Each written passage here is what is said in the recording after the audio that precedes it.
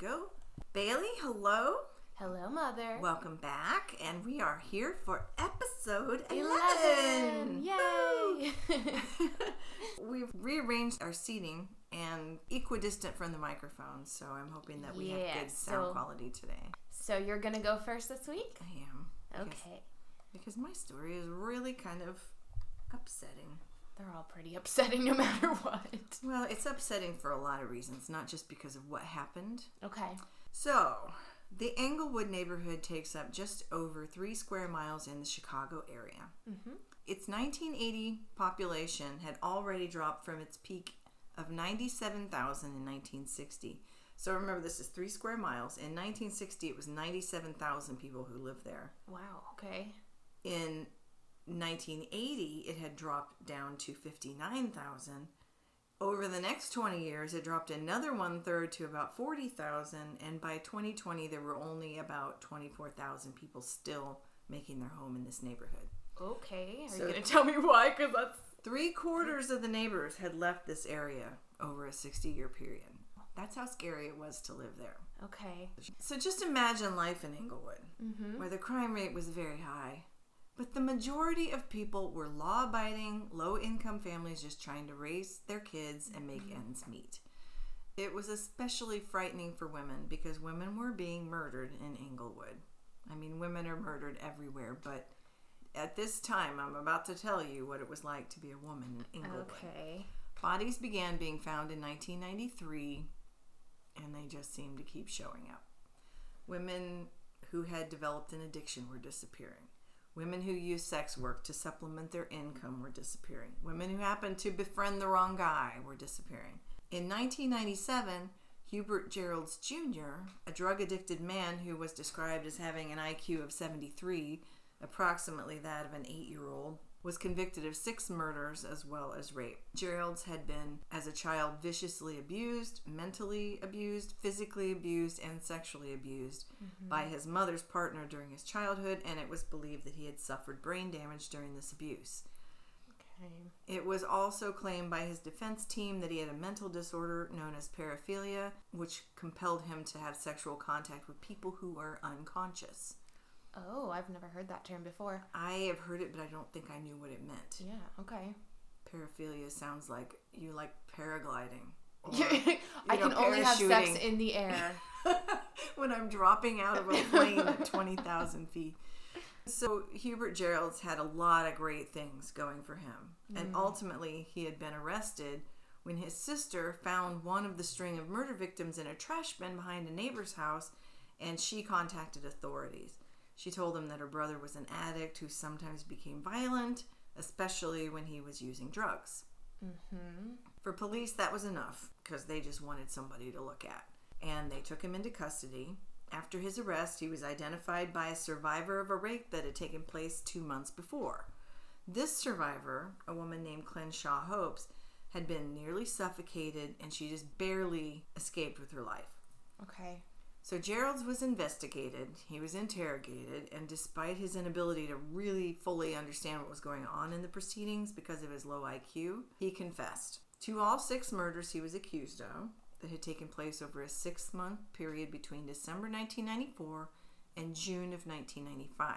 And he had killed during that period, suffocating and strangling victims who had also been raped. He admitted to murdering Doretha Withers, age 37, Alonda Tart, age 23, Joyce Wilson, age 28, Millicent Jones, age 25, who went by Peanut, which is adorable, Mary Blackman, age 42, and he also admitted to murdering Rhonda King, age 25, although I saw one report that said age 18, but I saw 25 in more locations, who had been murdered in December of 1994 before any of the other women. In the same neighborhood, between 1993 and 1999, there was another man who had been continuously arrested for assault, rape, drug possession, and theft, and each time he would receive suspended sentences and also be released.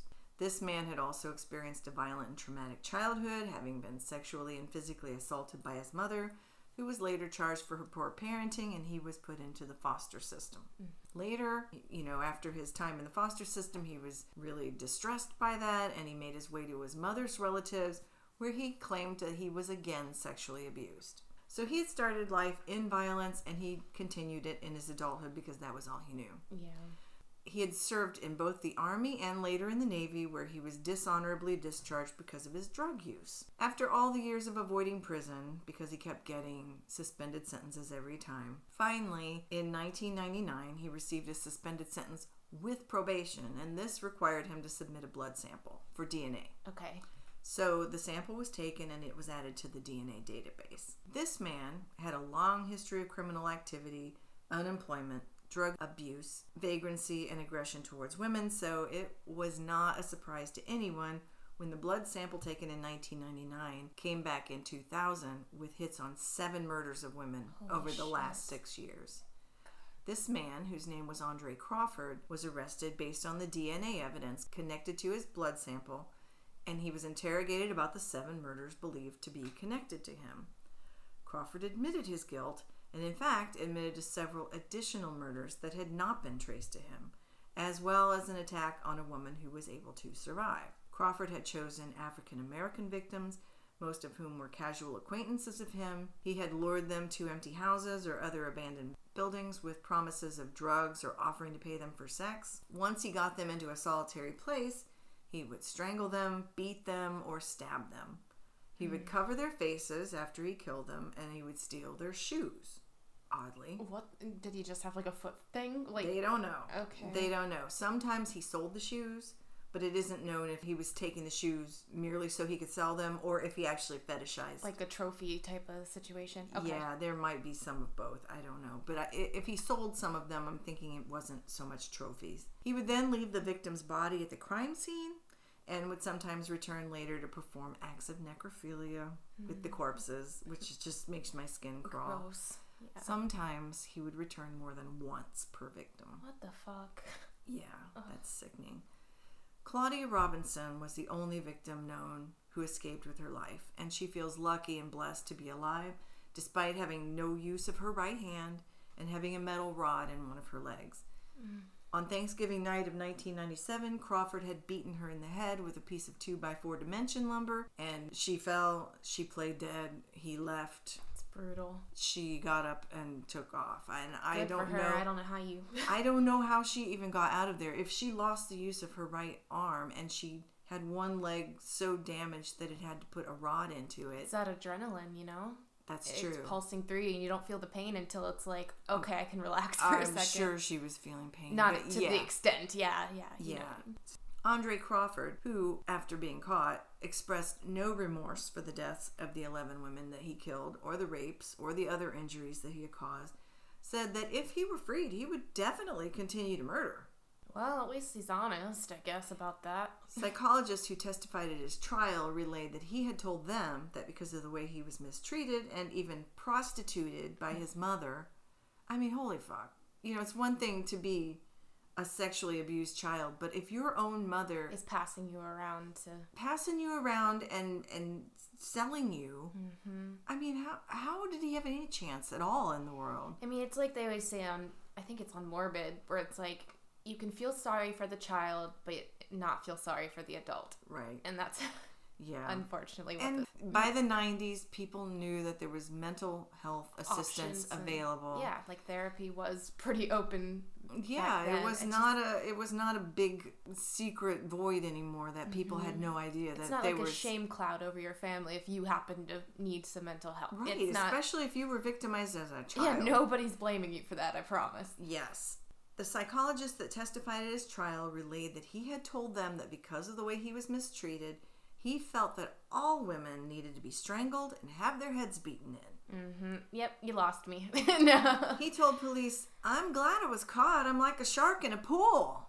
I'm sure he didn't say it in that voice, but you know what I mean. I feel like he might have, though. And he was able to continue as long as he did for several reasons. As we know, the sociopath is frequently able to fool everyone around them. It later was discovered that while the victims were being regularly discovered and the community was scared, he had been involved as part of a police operation that had been set up to try to catch what the police had already identified was a serial killer. They knew they were dealing with a serial killer, and he's like, "Hey, what can I do to help?" Yeah, they always have to get involved. Yes. He would show up at the community meetings that were being run by the police, When the detectives would walk in, he would stand up and clap for them. He would act supportive of all their efforts. He had helped distribute composite drawings of the suspect. Apparently, it didn't look that much like him. I was going to say, did they have a picture of that? Because I'd like to see the comparison. Here, let me hand you this drawing of myself and tell you to stay away from this guy. Jesus. He shared safety tips with women to help them learn how not to become a victim. He participated in surveillance activities in the area. He was like part of the block watch or whatever. He also volunteered as part of Operation Safe Passage, where he escorted local children through dangerous parts of the neighborhood as they walked to school. God, that freaks me out so much. I hate this. I know. It's awful. Just imagine your little 5-year-old walking with this serial killer to school. I mean, at least he didn't kill children, so at least they weren't... Yeah, but he was also sexually abused as a child, and That's I true. don't know, I just feel like a lot of people who were sexually abused as a child and end up being pedophiles blame it on that, and it's like... That's a really good point. So I don't know, who knows if he did? Well, let's hope not, because we don't have any evidence of that. Right. So, anyway, his neighbors said that he seemed normal, he seemed very nice, he was the guy who would offer to shovel people's snow, he would do odd jobs for money, and for many years he would sometimes do work driving delivery trucks full of newspapers for the Chicago Sun-Times. So he seemed like he fit in. He's very active in his community. Yeah, he didn't seem like a weirdo to anybody. But the real monstrous Andre Crawford murdered these 11 women. Evandri Harris, age 44, Patricia Dunn, age 37, Angel Shatine, age 36, who was pregnant at the time of her murder, Shaquanta Langley, and I can't find any information about her, Sonia Brandon, I can't find any information about her. Nicole Townsend, age 32. Cheryl Cross, age 38. Tommy Dennis, no information is available about her. Cheryl Johnson, age 44. Constance Bailey, no information is available about her. And Rhonda King, age 25, who was actually his second murder victim. Does that name sound familiar? What was it again? Rhonda King. This brings us back to the beginning where Hubert Geralds had confessed to the murder of Rhonda King. And he was the one with the lower IQ. That's right. I gotcha. Andre Crawford now had also confessed to killing Rhonda King, a crime for which Hubert Geralds was already on death row. The Crawford testimony was considered to be more reliable than Geralds's due to his low IQ and also because Crawford's DNA now tied him to this crime. DNA does not lie. DNA does not lie. So it turned out that the first murder to which Geralds had confessed was committed by this other man, and DNA proved it. So based on this, in 2000, Geralds' death sentence and murder convictions were thrown out by Cook County. But then he had committed other murders. Most of those murders. So he then again confessed to the other 5 murders. And he was resentenced to life in prison without the possibility of parole. Okay. Due to various factors, Crawford's trial didn't begin until near the end of 2009. And so he had spent close to 10 years in the Cook County jail awaiting trial, which was the longest of any inmate in the history of Illinois. Holy shit, what took them so long to get him into court? There were various reasons, and I don't know what they were, but they said there were various reasons. He was convicted on all counts for the 11 murders and was sentenced to life without the possibility of parole. The families of the murdered women were upset with the sentence, especially since he smiled when it was announced. Yeah, people like that. Death penalty. That's why it needs to be there. Although the jury had been unanimous for the verdict, it was not unanimous for the death penalty, and that's why he received life. So that was just lucky for him because they knew he did them. All it takes is one person on there that's like, I'm anti-death penalty. And well, I don't even know it was that. There was one of the family members of one of the victims who said this happened right before Christmas, and these people didn't want to go home at Christmas and think, I just sent a man to his death. So I get it. The holiday times, you're just feeling a little extra jolly, little extra pep in your step, and right, and they didn't want to have that hanging over them. So that's what the families thought, that the jurors just felt like it was just too much for them at that time of year. I get it. So Crawford later died of liver cancer in March 2017, 2 days before he would have turned 55, and he had been incarcerated for 17 years for the killings. There were many people who felt bitterly, and rightfully, that if Crawford had been required to give a DNA sample after his arrest for felony theft in 1993. All of these things could have been prevented. That's yes, awful. if that had happened, that would have put him in custody, preventing the other 10 women from having ever been murdered. But since he was not required to give the sample until 1999 when he was paroled, 10 additional women died by his hand with DNA evidence having been recovered from all of the crime scenes, but nothing to match it with in the database. I know that they do a lot more now as far as taking DNA and swabs and stuff as soon as they get arrested. But do you think that's just for people who do commit felonies? Or I think is that it is. like... I don't think you have to give DNA for a misdemeanor.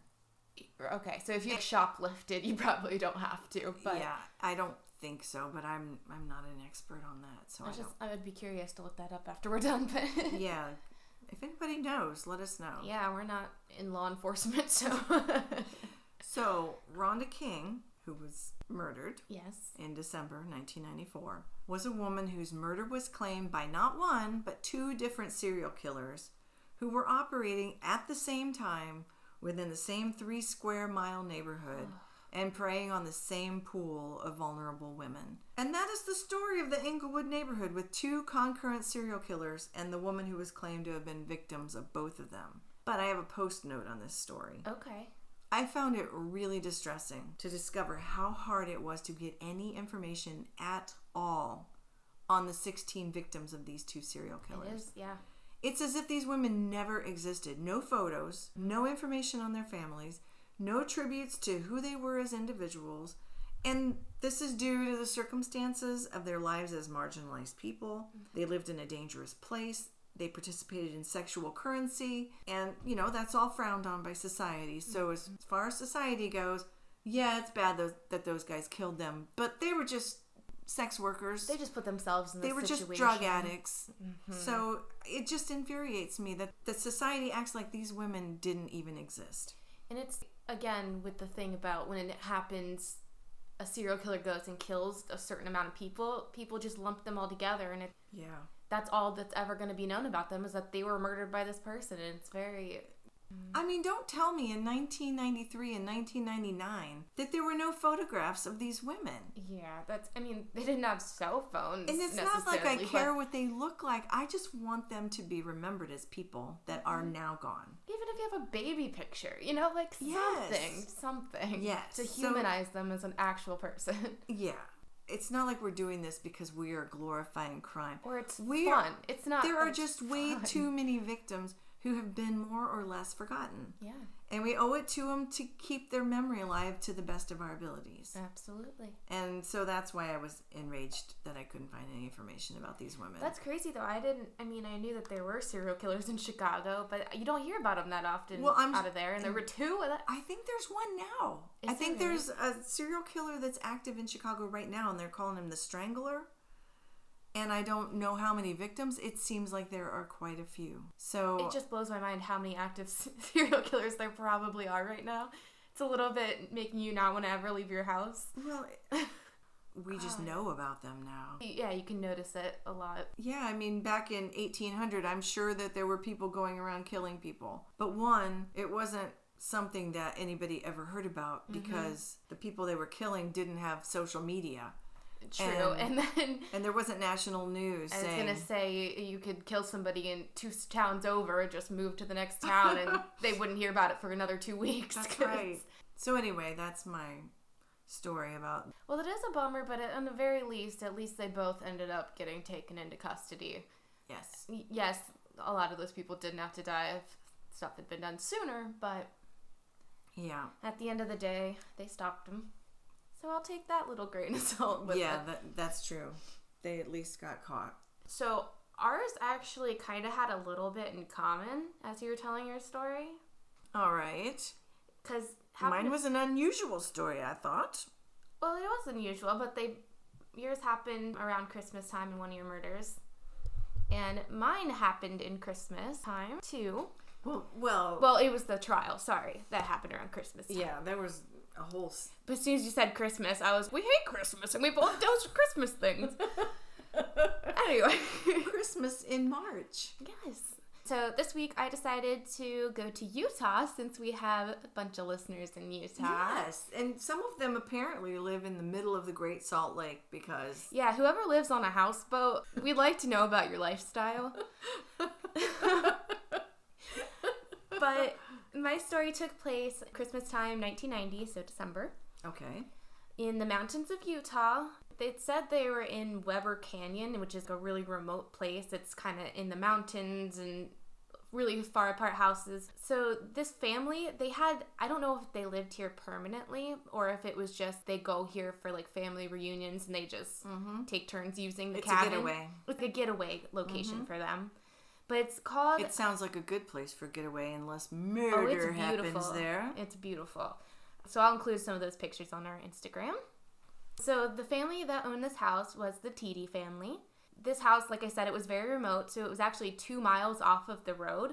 So the only way it was accessible was by snowmobile during the winter. That's a hell of a driveway. Hell of a driveway. Okay. And it sounded like they didn't even really have a driveway. It was just kind of take the snowmobile from the main road and make your way out. You just have to know which part of the woods to go through. Yeah, so it seems like a safe place. So it's a very snowy location, and they did have lots of trees, but I wouldn't say it's woody. Okay. So they actually nicknamed this cabin the Tiede's Tranquility because that was their safe space, yeah. On December 22nd, 3 days before Christmas, 1990, the family all left to Salt Lake City to do some last-minute Christmas shopping. There were 2 sisters who were 16 and 20. Okay. Their 2 parents, and then the mother-in-law.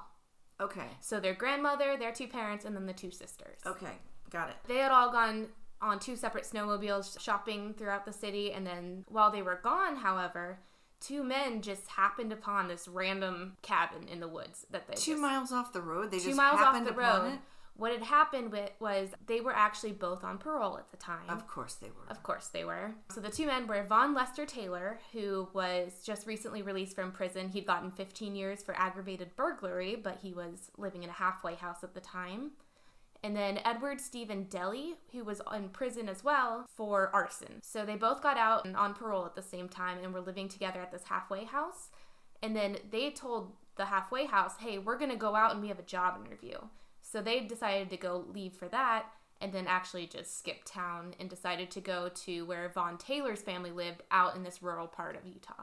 So they were in the area just because his family also had a cabin out nearby, which was a couple miles away, but they had walked there. Okay, so at least it wasn't completely random. It wasn't completely random, but he didn't know the family. He didn't know. He just happened to see them leave that day and decided, hey, they've been kind of going through these abandoned cabins and ransacking them. So he saw the family leave and they said, well, I guess we're going to hit this place next. Wow, okay. Ugh. I know. Around 3:30 p.m. that day, 20-year-old Lene Tiede, it's Tiede.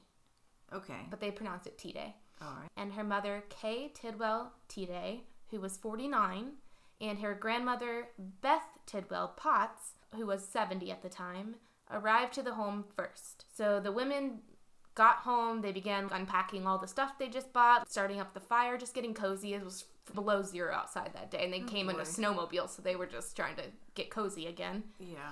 And that's when the 2 men stepped out from the shadows, pointing a gun. They're still there. Ugh. Yes, they're still there, and they were Why hiding. Why are they so slow? Just get the shit and get out. We'll get to that. All right. So they began pointing a gun. One man was pointing it at 20-year-old Lene, and the other was pointing it at her mother, Kay. Von Taylor, the one who had family in the area, proceeded to shoot Kay and Beth, so her mother and her grandmother, right in front of her without hesitation. So obviously, Lene is fucking terrified, and she begins to panic.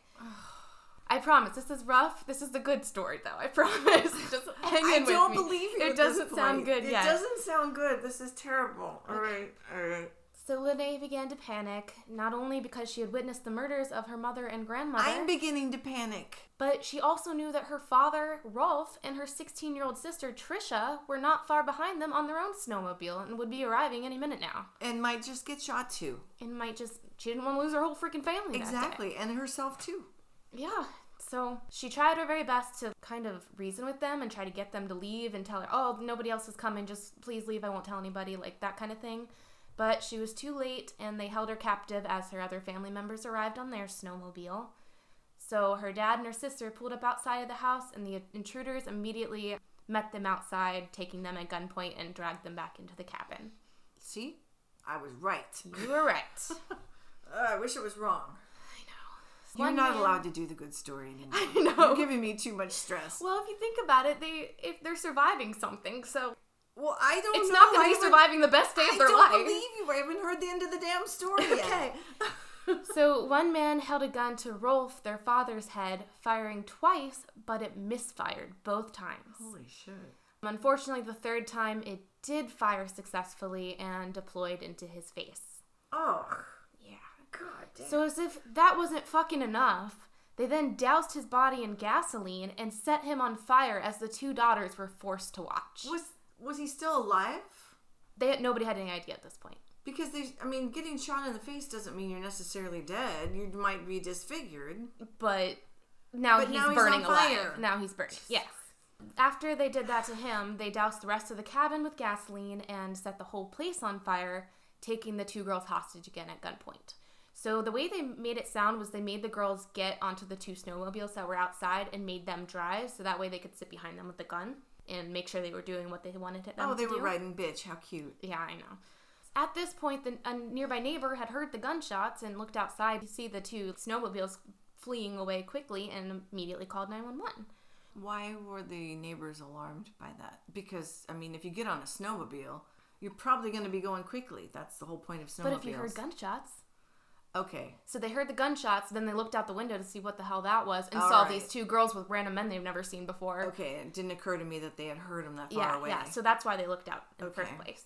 On the way back to the main road where I think they said they had a Lincoln that was the family car, where that was parked, the two girls spotted their uncle, who was also about to come down to the cabin for the family get-together, Randy Zorn, who waved to them, assuming they were just out with friends, because he didn't know these two guys, but it's not weird. He didn't know his brother or whoever is burning in the house. He didn't know everybody was dead, yeah. So as they passed him, they actually made the conscious decision to completely ignore him and pretend they didn't know him, because they knew that he'd end up dead too.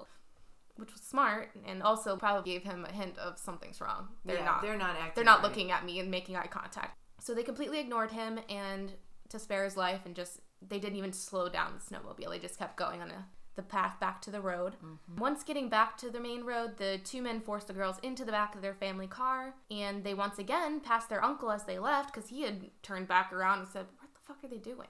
Yeah, why is everybody acting so weird? So their uncle Randy once again tried to wave them down, like maybe they didn't see me the first time. Go in the house. I know, he's persistent. I'll give him that. God, Randy. The girls actually told the men, "Oh, he must just be a neighbor being friendly. That's how people are in these parts." He's probably bringing us banana bread. Yeah. So soon after, puzzled still about his niece's coldness, Randy spotted another snowmobile coming from the distance. Okay. Are you ready for this? I told you it was below zero that day. It's freezing outside. And Randy noticed the rider was not wearing a coat, gloves, all of his clothing except for underwear was missing. And wow. This is fucking weird. So then as the guy gets closer, he realizes his face is covered in blood. It's his brother? It was Rolf. Is that his brother or is That's that his the guy wife's husband? Who was not only shot in the fucking face. I know, but whose brother is this uncle? It is his brother, yes. Okay. And the reason he couldn't really recognize him is because his face was so swollen from the gunshot, Yeah. And covered in blood. But wow, so he put himself out even though he had So what Rolf had done is after he played dead, even as they set him on fucking fire. Jesus Christ. Can you imagine the he balls played that dead takes? until the girls were gone, and then he crawled himself to the bathroom shower, completely took off all of his clothes, put out the fire that was on his head, like his hair was on fire, and had driven the 2 miles on a snowmobile back to the road. Oh my God. Yes. This is Mary Vincent badass. I know. So I was like, holy God. shit. So as Rolf approaches Randy, he states, "I've been shot, my wife has been killed, and my daughters have been kidnapped." Which, very to the point, let's go right now type of thing. So, holy shit. So both Rolf and Randy hopped into Randy's car and began to pursue the Lincoln that the girls had been in. Luckily, Randy also had a cell phone in the car, which was very rare in the early 90s. Did he have a weapon? That's what I want to know. No weapon. Oh, crap. However, he did have a cell phone so that he could call 911 and get them on this with him. So he ended up catching up to the Lincoln with the girls inside, and soon, because he was describing to the police what road they were turning off of and all this stuff, they were able to catch up as well.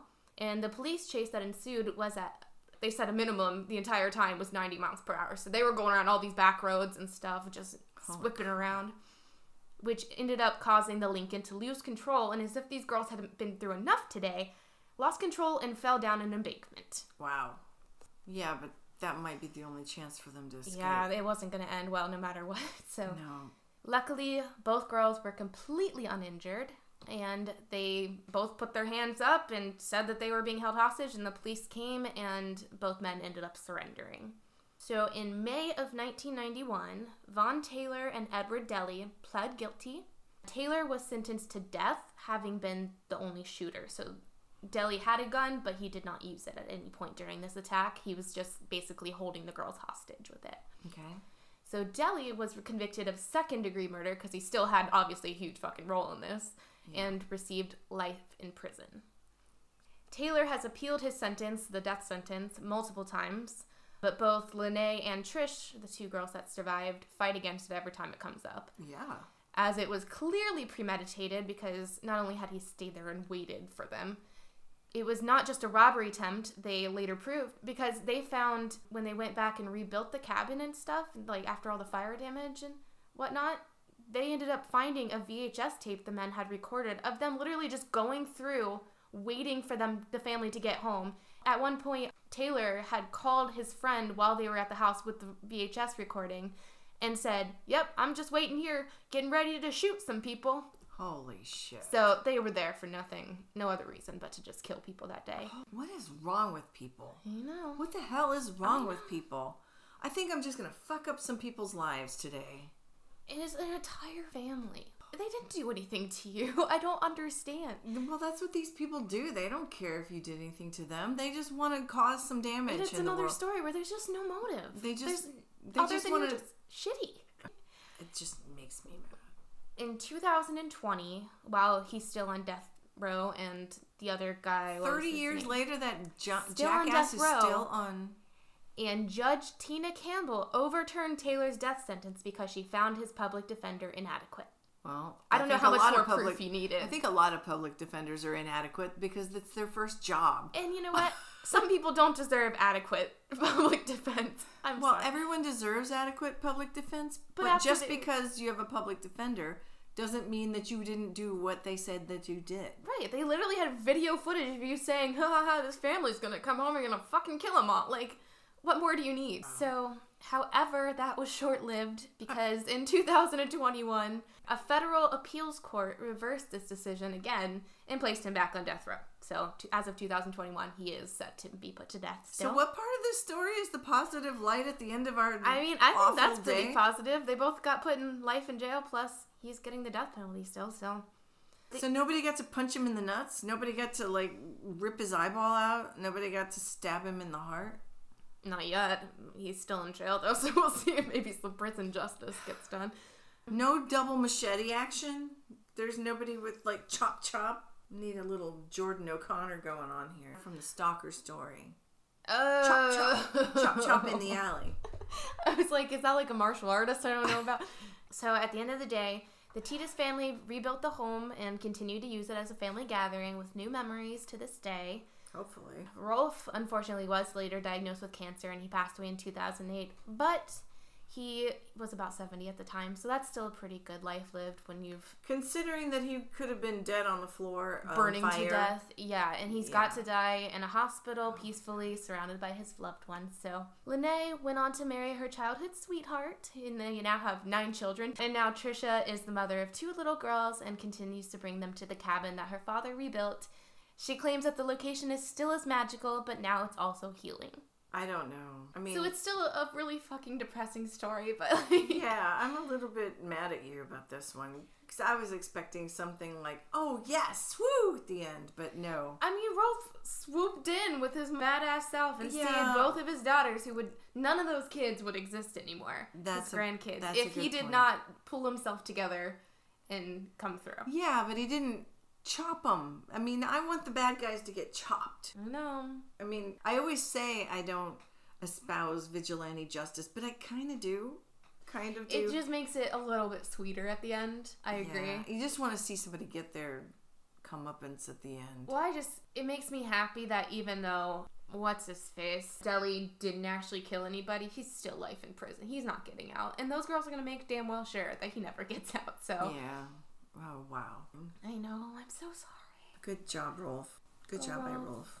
And we will include pictures from this week's story on our Instagrams. So, we had our first review. Our first written review, I guess. Well, not our first rating, but our first review on Apple Podcasts. And we want to thank Maggie from Wichita.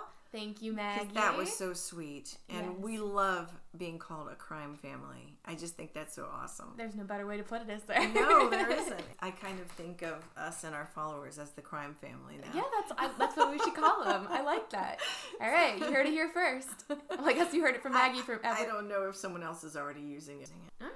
Well, thank you, Maggie. That really made our entire week. We have also started a pin map. Yes, we got our world map where we're marking every time we get a new listener in a new locations. Maybe we'll take a picture of that sometime and we can post it on our Instagram and then you can see your pin. We need to get a bigger U.S. map because the ones in the U.S.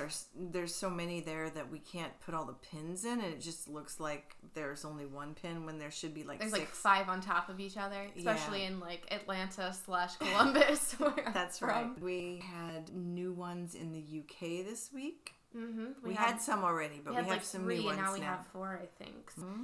Thank you if you are listening to us. We really appreciate that. Especially if you've gotten this far into the episode. That's right. At this point, thank you. We love you guys and we appreciate your listening. We appreciate your support. And if you really want to be supportive, if you could go and rate or review us anywhere that you listen, that would be really helpful because it helps us get presented to more people. We will give you a shout out if you leave a review with your name on it. But we'll save them for the end so we won't make you listen if you are really tired of us by the end of the show. You can skip this if you want to, but we just really, really, really love you guys. So all right. Bailey has kicked my ass today, so I don't want to talk anymore. Once again, we can be found on Instagram at True Crime BnB. Until next week. Thank you guys. Thank you. Bye.